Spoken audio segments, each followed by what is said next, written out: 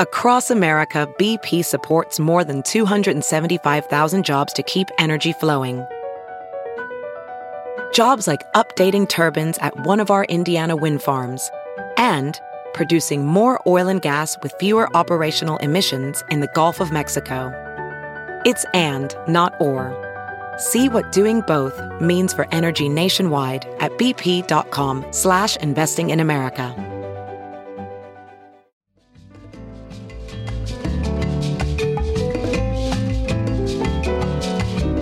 This Ben Joravsky Show, Benny J bonus interview is brought to you in part by the International Association of Machinists and Aerospace Workers, Local 126 and District 8, the International Brotherhood of Electrical Workers, Local 9, the International Union of Operating Engineers, Local 150, and the Chicago Federation of Labor.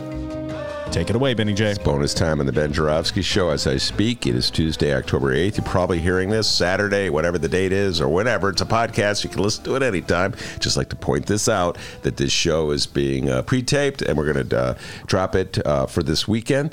As we always do with bonus time on the Ben Joravsky Show, I ask our distinguished guests to introduce themselves. So, distinguished guest, introduce yourself.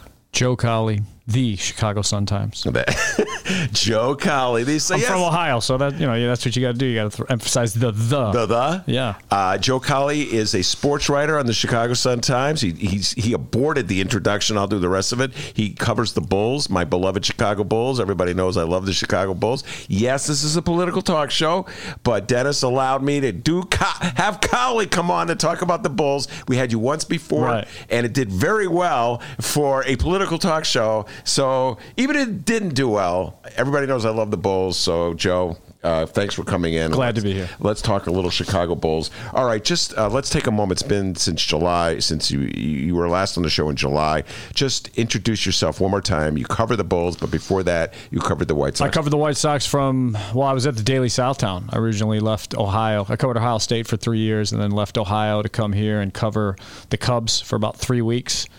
And for the Daily Southtown, and then they switched me to the White Sox when T.J. Quinn left to go to the East Coast and eventually became an ESPN guy. But switched to the White Sox and did the White Sox. Started with Jerry Manuel as the manager and went all the way through Ozzie. And by the time Ozzie was traded, our esteemed sports editor, Chris DeLuca, decided that there were so many burnt bridges there with the White Sox that it was time to get me out of there. So this is year 7 or 8 for the Bulls now. I did a column for 2 years, was a columnist, and then now I'm doing the Bulls. I'd just like to point out the ownership of the White Sox is the same as the ownership of the Bulls. Right. So it's But Daddy Jerry isn't around the Bulls as much as he is around the White Sox. Jerry being Reinsdorf, the owner of the Bulls. Michael Reinsdorf has, And I put this out the last time that Joe was on the show, the first time Joe was on the show. Joe Cowley covers the Bulls sort of the way I cover City Hall.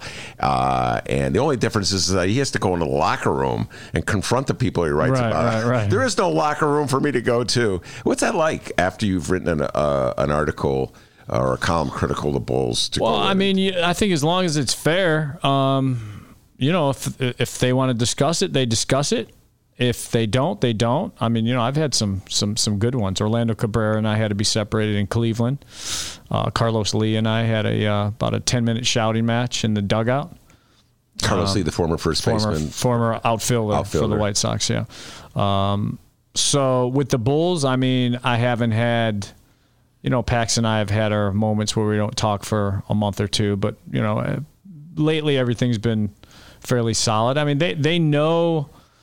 I think they understand that my job is not to kiss their ass, and my job is to be checks and balances for the fans and decide if the fans want to buy into that product. And I always told them, hey, if you want me to be softer, don't charge for admission. And that was always my thing. And I would tell that to Jerry back in the White Sox days. And, it's the sad thing is I think that's a dying trait in sports writing. You're seeing teams take control of the journalists more. You're seeing teams try to control the message more, whether it's on their website or their social media feed. And you're seeing teams now understand that it's easy to persuade journalists. Now you give them a couple breadcrumbs. Hey, pull them aside. Hey, we're going to sign this guy to a 10-day contract. I'm only giving that to you. So you think you're getting this exclusive. but it's all fugazi. It's all mirage because that's not. Does it matter to you if you get the exclusive? Do you still like? No, I mean, when I jumped to the Bulls, Casey Johnson from the Tribune was an institution. So you're battling a guy that's been there for 20-some plus years, and is a professional and great at his craft. My whole thing, I always looked at it this way. I'm not from Chicago. There's a lot of born Chicago media in this pool, which I always had a problem with. I think you cover a team better when you didn't grow up a fan of it. So I like my mentality with that. And I think I came into this beat and said, okay, I have to be who I am. And I think eventually players and people identify that, where if it's something that is newsy or more of dotting the I's and crossing the T's, KC's going to get that. If it's more bitching about the situation or complaining about the way things are, guys would pull me aside because they know that I am not going to pull punches when it comes to the front office and or other teammates. And I think a lot of it had to do with the relationship. I mean, the latest example, I mean, Jimmy Butler and I built a pretty solid relationship because it was no secret that he and Pau Gasol were in one corner and Derrick Rose and Joakim were in another. And that civil war that was going on in Fred Hoiberg's first year, that was basically created by general manager Gar Forman, lying to guys, telling this group this something and this other group something. And so, yeah, I had no problem reporting that because to me that was going to hit a wall and eventually cost this team, and it did. I mean, we saw that in the playoffs. Now, yes, we could talk about that play. That was the playoff 2006. I don't know who you can blame for the... They beat Milwaukee in the first round, and then they lost to the Cavs in the second round. That is correct. All right. So, that was 2015. Thibodeau's last year playoff. All right. So when you're in, I know you don't want to give away sources, but when you're negotiating a very controversial situation like the one you just described, where teams into factions and individuals are talking to you, what are sort of the ground rules that you lay out? I know what you're saying. The main thing is, look, I was the first one to report the whole Ozzie Kenny civil war. Year before it happened. Ozzie Guillen and Ken Williams, the general manager. And they were in deny, and leave me on Cowley Island. Then I look like the only ass that's out there reporting it, and it must be a lie. Yeah. And that was Kenny's spin. But it became so volatile and so many pieces involved. You had Don Cooper cutting a deal behind the other coaches' backs to get an extension, while he was the guy that would call us every offseason, hey, my contract's up. Can you guys do something? I'm thinking of buying this house in North Carolina. Can you guys do something to get me an extension and all this stuff? And all of a sudden, this dude, and that's why Ozzie called him the Judas, because this dude becomes a snitch for Ken Williams, signs a deal behind all the other coaches' back, and then is in that coach's room for months listening to them bitch about Ken Williams and the contract extension, and where do you think he's going with all that information? I mean, so it became so volatile. Jerry Reinsdorf had to come out in a statement and admit there was a problem. A year, and the Tribune knew what was going on, but they just wanted to kind of turn an eye, and they marched little David Hall out there to be Kenny's mouthpiece, and it was the Sun-Times versus the Tribune in this battle because they knew what side I was on, and so they had David take the other side. And to me, it always comes down to, it's not about a side if you're on a coach. It's about what's right and what's wrong. And in that instance, Ozzie was right. Kenny was wrong. Kenny made it personal. He had professional envy over all the glam and the attention Ozzie was getting. And, that's why I nicknamed him Hollywood. I mean, Kenny became Hollywood.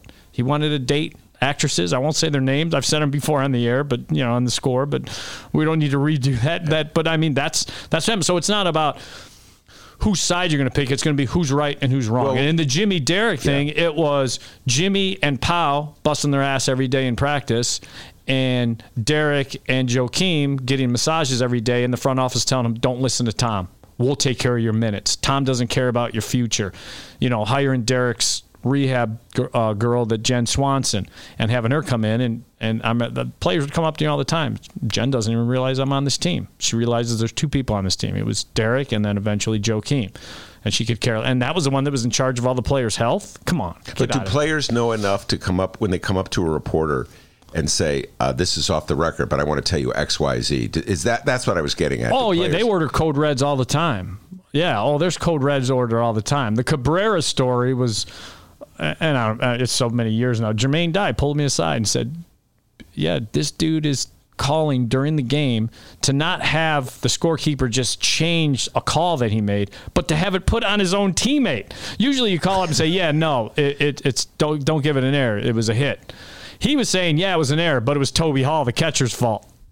I mean, so that's unbelievable. Yeah. So I wrote that story and wrote a whole column about it, and that. Well, one of the fun things I do, and we're going, but let's take this to this tangent. One of the fun things I do when I read your stories is try to figure out who the source is, because you'll say, like for instance, I'm trying to think. When there was the Jimmy Butler, Derrick Rose situation where they were obviously could not get along. Right. It was so obvious. And so you would phrase it something like somebody close to Jimmy Butler. All these guys have baseball's different. The NBA, all these guys have camps. And that's the best way to call them, because, Jimmy would be like, hey, I want you to meet my brother. And then a white kid would walk up to you, and then you'd be like, but Jimmy called all of them his brother. Whether it was the adopted brother or whether it was a trainer, these were all his brothers. That was his family. And if you know his background, you understand that family to him is different than what you and I, consider family. Mm-hmm. And so all these guys have camps and people that are close to them. That's where a lot of this stuff comes from. The player may hint stuff to you, but nobody wants that, especially in the NBA locker room where it's so few players. Nobody wants that footprint somehow leading to them. So their camps and their guys do a lot of the, hey, I just want to let you know this is what's going on. That's how, in my experience, the NBA, it's mostly coming out of camps. All right, before we take a little deeper dive in this year's Chicago Bulls, my beloved Chicago Bulls, I'm predicting, by the way, that they'll be world champions, and Joe will join me in Grant Park in July. So, try not to laugh too much, Joe. Before we get the deep dive into that, this is something that's been on my mind, and I teased you with this before we went on, and so let's just talk about it. I'm also a Bears fan. I'm exceedingly frustrated with the Chicago Bears. I assume you follow them at least by reading the articles. Yeah. And this season has been, even though it's still early. It's been very disappointing to watch their play. And I've been thinking more and more of saying this: the worst single decision by a Chicago general manager in the 21st century, so that begins in 2000, right? The 21st century, it has been, and I say this knowing everything the Bulls have done, okay, because I'm obsessive about the Bulls, has been the decision by Ryan Pace of the Chicago Bears to trade up for quarterback Mitch Trubisky when he could have taken Patrick Mahomes. Or might not have traded up, might not have needed to even trade up. That's correct. Trubisky, Mahomes was taken with the 10th, I believe. Right. Don't quote me. Maybe the 8th. Pace went from the 3rd to the 2nd to get Mitch Trubisky. And clearly nobody wanted him. All right. So I would say that's the number one worst decision. I could argue that Brock for Broglio, which is way before your time, you were still in Ohio, if you were even born when Brock for Broglio occurred to the Cubs, was the worst decision of the 20th century. So, what's your worst decision by a Chicago general manager? I mean, that's, the quarterback thing is tough because we're seeing it play out, but who knows what he would have become with the Bears? Who knows if Andy Reid's system was just perfectly tailor-made for what Patrick Mahomes has become? So that one you can always say, okay, but was he the right time at the right guy at the right time? Would he have translated to what the Bears are trying to do offensively? So I get it, because you get to see it every Sunday and go, oh my goodness. To me, some of the bigger ones were the firing of Thibodeau, I think, really set the Bulls back. Then you could go into things of not listening to Thibodeau and Marcus Teague over Draymond Green, things like that. I mean, could you imagine if they would have had Jimmy Butler and Draymond Green on that team with Thibodeau coaching those two, and what he would have gotten out of those two? I mean, that's big. But I still can't get over the fact that 2005, you win a World Series. You are on top of the town. You have a chance to kind of put a stranglehold on the division. You had an owner who was willing to spend in a division that is, usually pretty cheap. And you couldn't get over petty little high school stuff. Talk about the White Sox now. I'm talking about the White Sox.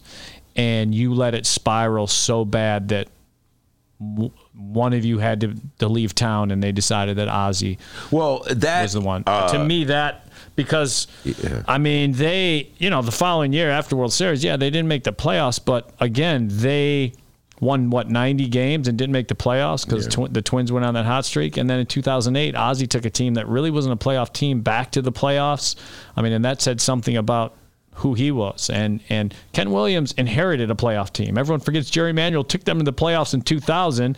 Kenny Williams had a shiv in Ron Schuler's back the entire time, working it and finally poking it in, gets the job, and they don't go back to World Series till Ozzie comes in and says, hey, let Maglio go, I don't care, and Carlos Lee's not a winning baseball player, get rid of him. So you would say the machinations of the White Sox post-World Series 2005 post-05 is the worst. Petty stuff that went on and the decisions made after that. Well, then I would say, to trump that ace, the worst of all time, if you're going to allow petty decisions to be in this, as opposed to one single decision like trading this guy for trading that guy, I would say allowing Jerry Krause in 1998 to declare that this was the last year. Yeah. That's the worst. But again, that gets back to the same old of Jerry Reinsdorf always empowering the general manager over the coach or the manager. Yeah. And that goes back to letting Hawk Harrelson fire Tony La Russa. Yeah. You could look back and say that was one of the worst decisions in Chicago, of letting a general manager fire a Hall of Fame manager because he didn't agree with your ideas of having two different hitting coaches, one for power hitters and one for slap hitters. And, that's kind of stuff that Hawk wanted to do. And Tony La Russa was like, no, bruh. All right, let's get down to the Bulls. And last night was their first preseason game. Last night being Monday, everybody's hearing this show will be at Saturday, but they played the Bucks at the Chicago Stadium. I call it the Chicago Stadium. I still call it the Chicago Stadium. That's fine. You're allowed to do that. You're grandfathered in.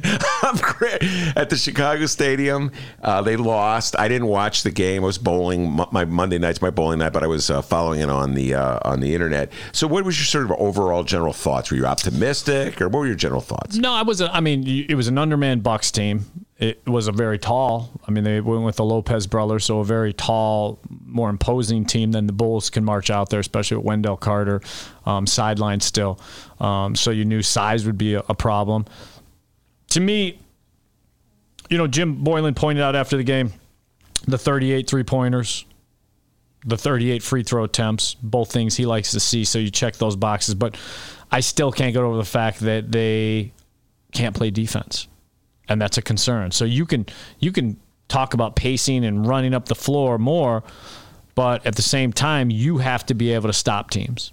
And especially if you deem yourself a playoff team or moving in that playoff direction, come playoff time, it's all about fourth quarter big-time stops and being able to recognize them and understand what you have to do. And it's the same thing. Individual breakdowns, one-on-one breakdowns, help side not coming, communicating. And I know they said, well, our best defensive player is Wendell Carter Jr. He wasn't out there. Okay, well, neither was Giannis, neither was Middleton, neither was Bledsoe. And so that's concerning is, that the defense is still an issue. The defense, I think defensive rating last year was 25th worst, and the year before that, 28th worst. So your first 2 years of the rebuild, you're talking about defensive rating that's near the bottom of the pool of the NBA. And, Jim Boylan was brought in to be a defensive specialist. So that has to change. And I'm not seeing it yet.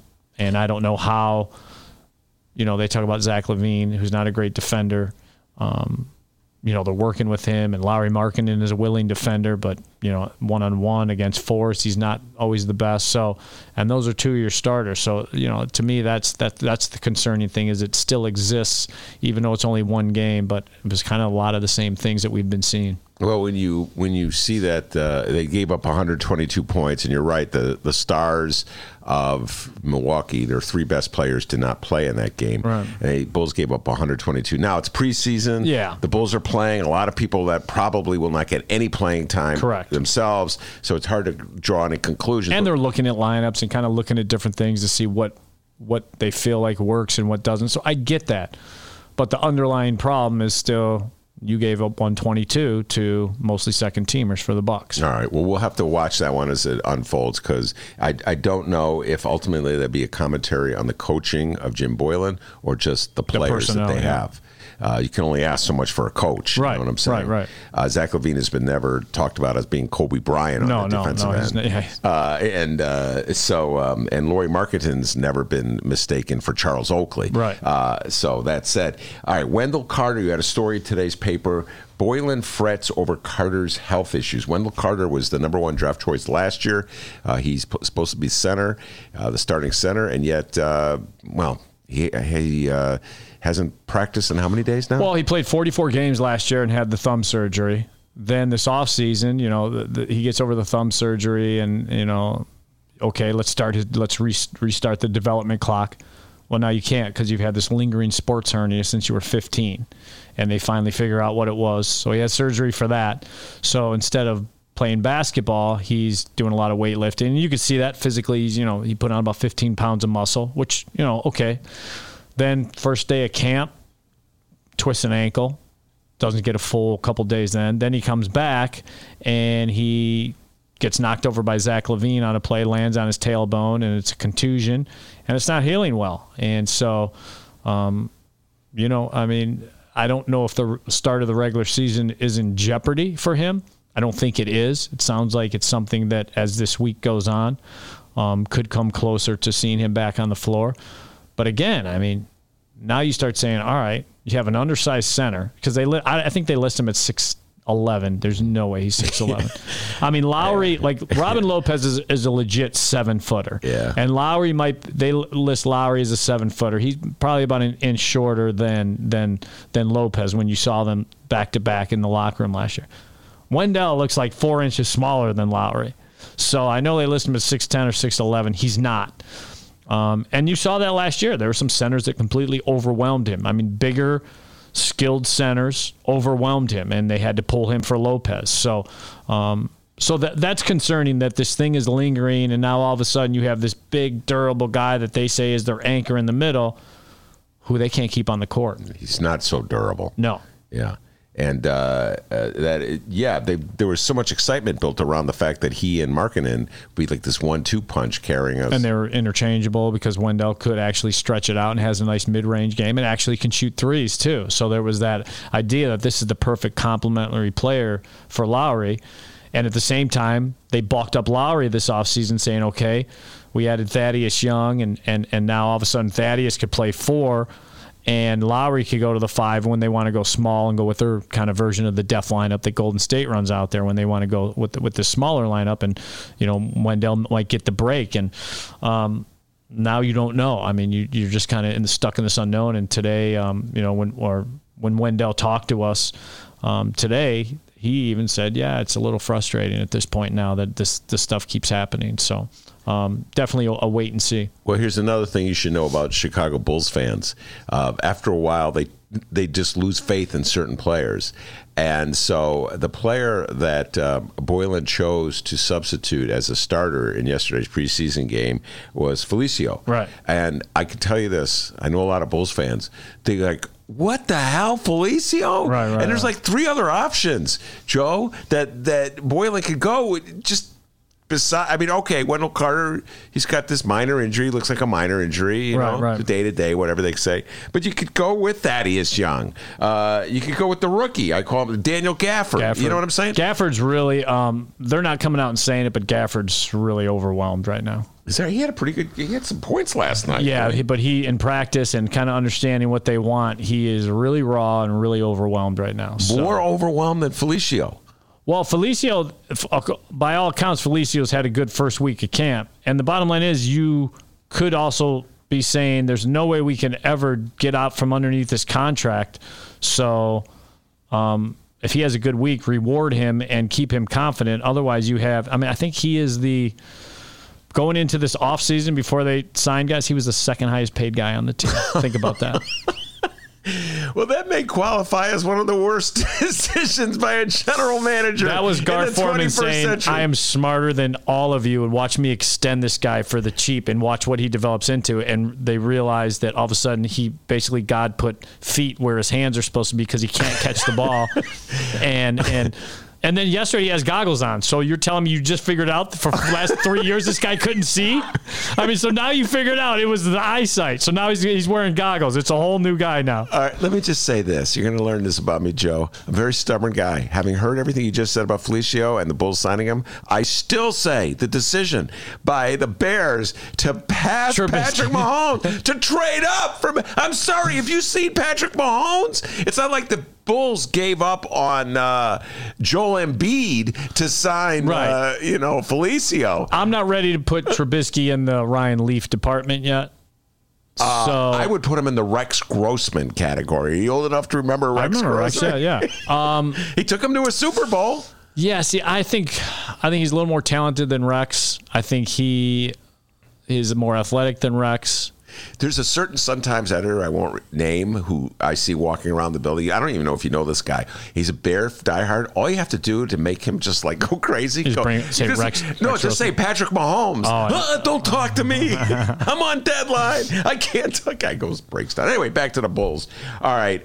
Speaking for Bulls fans everywhere, I like Felicio's. I mean, I've seen his interview. I don't know him personally, but I've seen his interviews. He seems like a really nice guy. Yeah, it's not his fault that Gar overestimated his talent. Yeah, that is correct. And God bless him for taking the money. Got his money, and it's good for him. I just was, why are you starting somebody else? Why Felicio? But I see they want to reward him for working hard and getting the glasses. All right, let's get to Chris Dunn. We're going down the list of Bulls players that fans are perplexed by.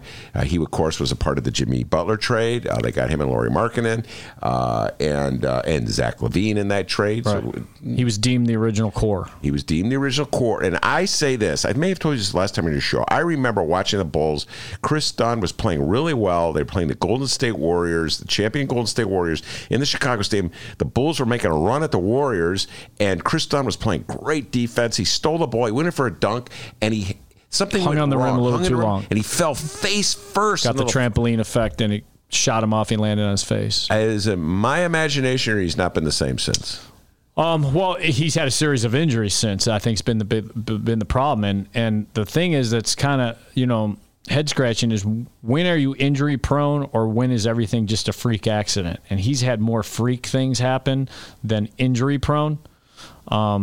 So here's the thing I'll say about Chris Dunn. And I wrote this, I think I've written this a couple times. They thought after the exit meeting when they told him we are bringing in point guards this offseason, whether it's the draft or free agency, they thought he checked out. They thought he was gone. And to his credit, his dad's, I did a story on him one time. It was when the whole Lonzo Ball and LeVar Ball and all that stuff was hot a couple years ago, and we were out in California. And he's like, yeah, I don't, I have no problem with the way that dad has raised that son, because my dad raised me probably even harder, but he's just not out there talking about it. That was the only difference. So his dad's a hardcore, tough dude. And if you know Chris Dunn's background, before his dad was back in his life, the mom was put in prison. It was just he and his brother on the streets, not letting anyone know that no one was taking care of him. And his older brother would bring him to these games, and, he's 10, 11 years old, and have him play one-on-one against 14 or 15-year-olds that, have gang backgrounds, lying that they had money to back the bet when they didn't have money. And so when you talk to Chris Dunn about pressure, he's like, that's pressure. Because I know if I don't win this game, someone may get shot because we don't have the money to make this bet. So, but he was just that kind of player as a young guy. So,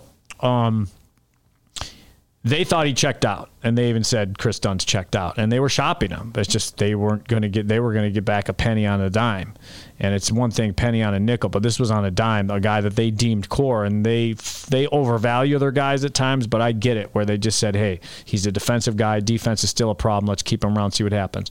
To Chris Chris Dunn's credit, he went home, whether it was the old man or whether it was, his camp, they got his head straight and told him, don't go in there take it personal, but don't understand that it's still business. And so he's come back like a completely different guy, the way he's talking to us, the way he is conducting himself. So now maybe it's maturity, maybe it's kind of understand the situation, or maybe he understands, look, the NBA is about playing well, and maybe it's not always for your team. Maybe it's showcasing for other teams. And so, and having an opportunity somewhere else. So I think that all clicked for him. So I'm kind of excited to see what he does the rest of this preseason and going into the regular season, and if he can keep that mentality. So, that's the one thing I'll say about Dunn is that shocked me. And I think the organization was a little surprised too, that he came back in September with a clear head saying, all right, you guys got these guys. I'm going to take it personal, but I'm not going to hold a grudge. Well, he was 5 for 8. I'm reading your article last night. 5 for 8 from the field. Had a slow start and then actually played fairly well. There's something about Chris Dunn that I really like, and I think it's based on stories I've read in the Sun-Times that you wrote about his background and right. how much he's had to overcome. And I just I feel for him because, like I said, that year, I think it was 18 year, he was showing so much potential. Yeah, he and Lowry were just, Zach wasn't, was still out or was dealing with the knee still. And he and Lowry just were clicking for like 3 weeks. And he was closing out games for him. He was their closer. It wasn't Lowry. It was Dunn that was closing out games for him in tough situations, making big baskets. And all of a sudden he has that thing at the rim when it was a really good game. I remember it was really intense. And he just kind of grabbed down the rim and hung on it wrong, and it just trampolined him and right on his face. Yeah, right on his face. And then he was out for about 3 weeks, I want to say. Yeah, and since then, it's kind of just been a series of injuries. All right, this wasn't on my list, but you mentioned him, Lowry Markkanen, excuse me. The great Finnish basketball player by way of Arizona. The Bulls took him a couple years ago. If there's a potential that the Bulls have, he is it, Joe. He has to be it. He and Zach have to be superstars. That's the way they built their roster. Superstars. Wow. If you have playoff aspirations and you have a rebuild that you promised is going to be a rebuild towards a championship, because that's what you promised. You were tired of Jimmy Butler and getting to the first or second round, so you wanted to blow it up and build a championship team. That's not my quote. That's coming out of that front office. So to build a championship team, you need elite superstar players, and at least 2 of them. And they've deemed Lowry Markkanen and Zach LaVine those 2, not only with the contracts that they gave Zach, but this offseason, the free agency. Those they had money, and they spent it on background players that kind of help elevate those 2. Role players that will help elevate those 2. It wasn't let's go out and get a third superstar somehow. It was let's build around them and elevate those 2. So all the chips are on the table. And the way their contracts are set, when you think about it, Thaddeus and Zach and Satoransky, all their contracts end the same time. Otto's ends a year earlier. Mm-hmm. He's got, this year, and then he's got the player. Porter, Otto Porter. He's got the player option next year, which he undoubtedly will option in at it. I think it's $28 million, so he's not going to get that on the open market. So you have said this is our roster for at least the next 2 seasons, but Zach and Lowry are the full commit. All right. So have you seen enough to say to say this guy is superstar material? February was pretty special. Last February for Lowry was pretty special. I think 26, 12, 30 or 42% from the field and really well from 3-point range, was bringing the ball up, was rebounding, pushing the pace. But then you have to go back and you say, okay, well, who did he play? Who was sitting? It's February. You're doing this before the All-Star break and after the All-Star break, when it's a little easier for guys to kind of let go of the rope one way or the other. The trade deadline's in there. So those are things you have to weigh. But 11 games span in February is still 11 games. There's still professional players out there. So for him to put up those numbers excited the Bulls, excited you about the potential of Lowry Markkanen. Those are unicorn numbers for a 7-footer. Mm-hmm. And so I'd rather have Lowry Markkanen than Porzingis right now. I'll say that. Everyone talks about this hype around Porzingis. Yeah. Is Lowry going to be Dirk I don't think they're the same type of player. I see some of the comparisons that people talk about. What we see from Lowry, though, like we'll come in late in practices and stuff and shoot-arounds. Some of the stuff he does athletically, he doesn't do on the floor yet. I would like to see him move in that direction because this dude, I mean, he can handle, he can dunk, he can play with power around the rim. And I think right now he's almost typecasting himself into this pick-and-pop long-range shooter where, he's added this muscle now. So now I would like to see a little bit more around the rim, and I would like to see that. He's got really good handles. I mean, he can, and he's athletic and more than he shows in the actual games. We see it on the practice floor, or we see it late in shoot-arounds. I'd like to see that translate a little bit more to the court now. By the way, you talk about seeing it on practice. Are reporters allowed to watch? No, I mean, we get in there and we'll get to see like the last X amount of minutes of a shoot-around, or every so often you'll get a glimpse of stuff. But lots of times it's just guys doing one-on-one stuff, or in Lowry's case, the first time I seen how athletic he was just goofing around. We were at the Wooden, we were in Los Angeles in the Wooden Arena, the practice facility there at UCLA, and he was doing stuff that I had no idea he can do. Between the legs and dunk and just athletic ability we haven't really seen from him translate to on the floor. Well, one of the concerns that a lot of Bulls fans have is for some reason either he doesn't force the other players to give him the ball, doesn't demand the ball. That's what I'm thinking of. Or the others just ignore him. So many times I'm watching a guard dribble. You talk about not playing defense. I'd rather dribble. You got Lauri Markkanen. That's why they wanted Markkanen to bring the ball up himself, because they felt that he's the best facilitator for himself. And what they need to show is, okay, you deemed Zach and Lowry your two superstars. Those two don't really play that well together. They had moments last February where they played well together, but a lot of Lowry's success came when it was Dunn and Lowry, because Dunn has a pass-first mentality. I want to see it happen in the fourth quarter of close games where Zach has the ball in his hands but has enough confidence to play pick and roll with Lowry and produce something, whether it's him producing it or Lowry, going pick and pop, pick and roll. That's where I want to see it, and we haven't seen enough of that because they're never on the floor together. One of them's always injured, or one of them's, and so we haven't seen it yet. Yeah. For guys that have been together for this long, we have barely seen those two play together successfully. By the way, total tangent here. You mentioned Lauri Markkanen. We're talking Lauri Markkanen. He got his big break in part because about 2 years ago, the punt. Bobby Portis slugged Mirotic, and in doing so, knocked Mirotic out for a month, I think. It was longer than more than that. Okay, with that and then concussion. got suspended. It got suspended, and then so Lauri got elevated. What was that all about? That fight between that had been a couple years brewing. Nico came and was instantly kind of embraced. Here's the funny thing. Pau Gasol here's why I love Pau Gasol. This dude is the biggest crap stirrer in any locker room and has his fingerprints on nothing. He is so good. I mean, look, he played alongside Kobe and is one of the few guys that talks about getting along with Kobe, because everybody hates Kobe.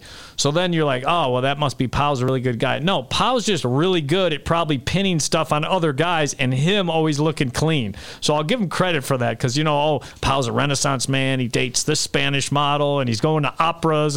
This dude stirs up more than anybody, but never gets his hands dirty. Yeah. And so I think, Pau and Nico instantly had a good relationship, and Pau was considered a veteran leader in there. And I think Nico probably was elevated because it was Pau's guy, and he was a professional guy. Whether he's playing his rookie season, those Europeans come over, they're still professional. They've been playing since they were 12, 13, with professional guys. So I think Nico had some kind of self-inflated ego, and now you get a rookie in Bobby Portis. Well, I see how the older guys haze these. I'm going to haze Bobby Portis. And I think that went on for a year or two, where Nico was always kind of saying stuff to Bobby and stuff.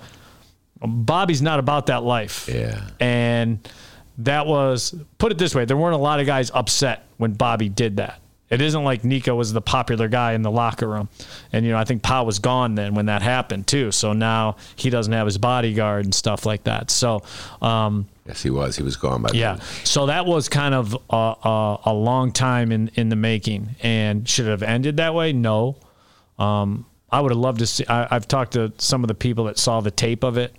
And it wasn't a wind-up punch. It was just a boom, just a jab that just, connected, Sonny Liston, Cassius Clay style, where you couldn't see it, but it hit, and it hit in a bad spot. Well, the interesting thing was the Bulls did not punish Bobby Portis. I mean, I meant that. He was suspended for 8 games. By the Bulls. Yeah, by the Bulls. The NBA basically, before the NBA could put their punishment, the Bulls did it. Yeah, what I'm saying, they didn't immediately get rid of him. In other words, no. They didn't blame him. No, they for having a guy sent to the hospital and concussed.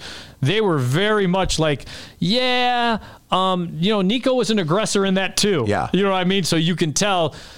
So what I've been told is the front office was pissed more at Fred Hoiberg that he always pitted those two against each other in practice and let this thing kind of get to that point, rather than mix teams around. Yes, they're competing for the same spot, but you could still let them play together.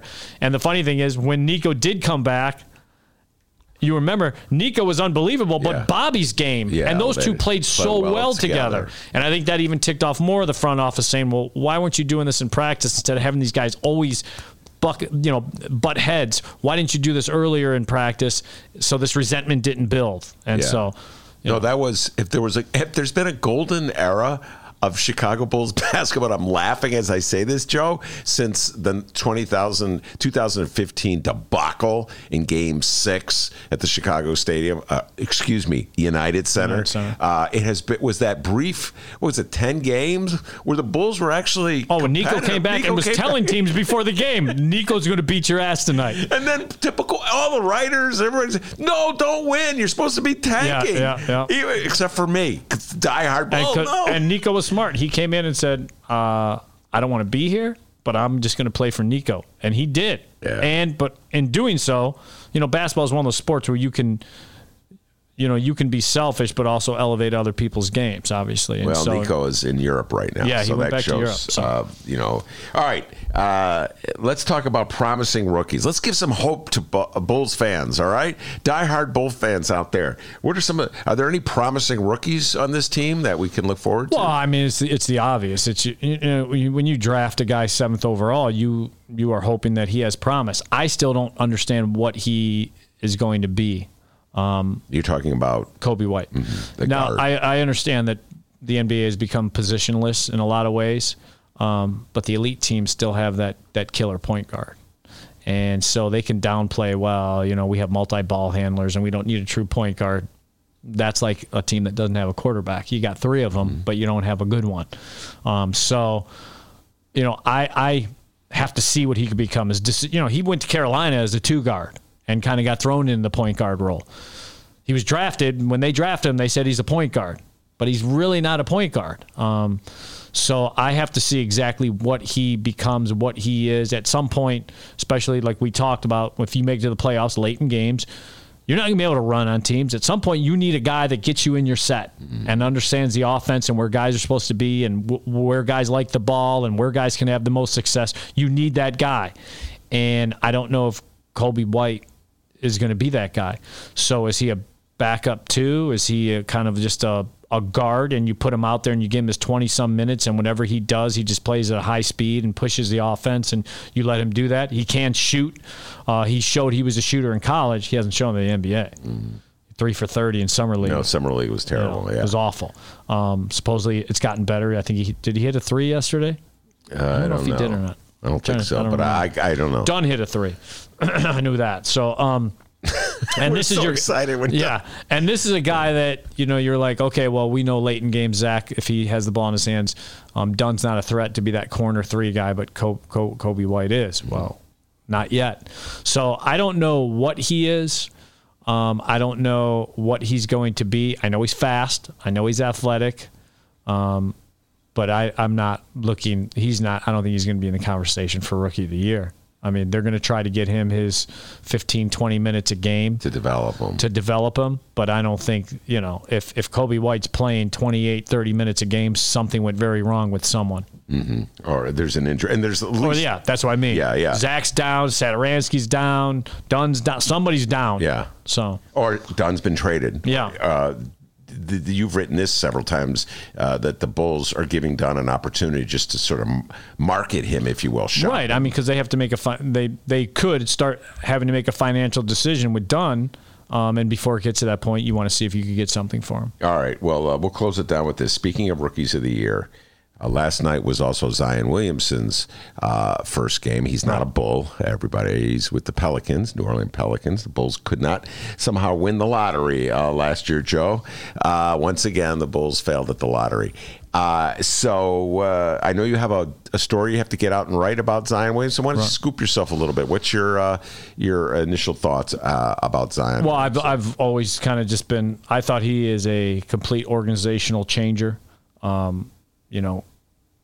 Refrigerators aren't supposed to fly. God isn't supposed to make a man that's 6'6", 285 with 46-inch vertical leap. It's just not supposed to physically happen. I don't know what he is or what he will become, but I know he's special. I know Barack Obama and LeBron James don't fly to Cameron Arena to watch a college kid play because he's not special. So, we talked to Wendell Carter, who was, had friends that were still on the Duke team last year and was raving about Zion. Not just the player, the person.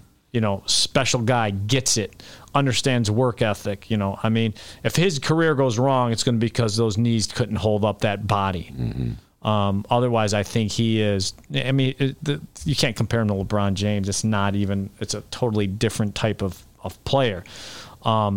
But from an excitement standpoint and the juice he brings to an organization, that's where you can make a comparison that this might be the most exciting prospect since LeBron James.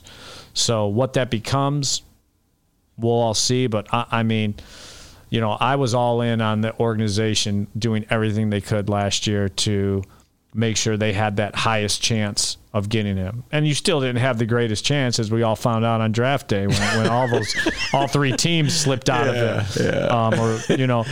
But to me, you want the prettiest girl, you got to at least be on the dance floor asking, you know what I mean? And is there anybody out there right now that you would say, oh, the Bulls should tank this year? No, this isn't. Okay. There's no one like him. There's no tanking. No. The Bulls blew it last year. No, I mean, there's no one like him. You know what I mean? There was no one that just stood out where you were like, whoa. So, well, they were showing his, I didn't see the game, but they were showing the highlights. It was on the TV at the bowling alley last night. And everybody was like, oh my God, what? Unbelievable dunks. And grown men moving out of his way. Yeah. Like, I'd rather not. That's a business decision I don't want to take. Yeah. So, I'm excited to see what he looks like in person. But more so, I just want to see what he develops, how he develops, what he becomes in the NBA. Bulls play them next, correct? Wednesday, tomorrow. Wednesday, at the United Center? Although this doesn't run till Saturday. So the game already happened. He was phenomenal. Let me tell you. He probably won't even play tomorrow. The future. And he is predicting big things from Zion Williamson. All right, Joe Cowley, folks want to get a hold of you, give a handle or whatever, where they can go to get in contact with you. If you want them to contact you, no, I don't. Just email you. All right. If you want to contact me, email Ben Joravsky. All right, I'll pass the message. All right, his name is Joe Cowley. Covers the Bulls for my beloved Bright One, the Chicago Sun-Times. He does a great job. I've now had him on the show twice. I think he should have his own podcast, but as long as he doesn't have his own podcast, I'll just keep bringing him back to mine. Anytime. Anytime. All right, great. I'm Ben Joravsky. That's Joe Cowley. Take care, everybody.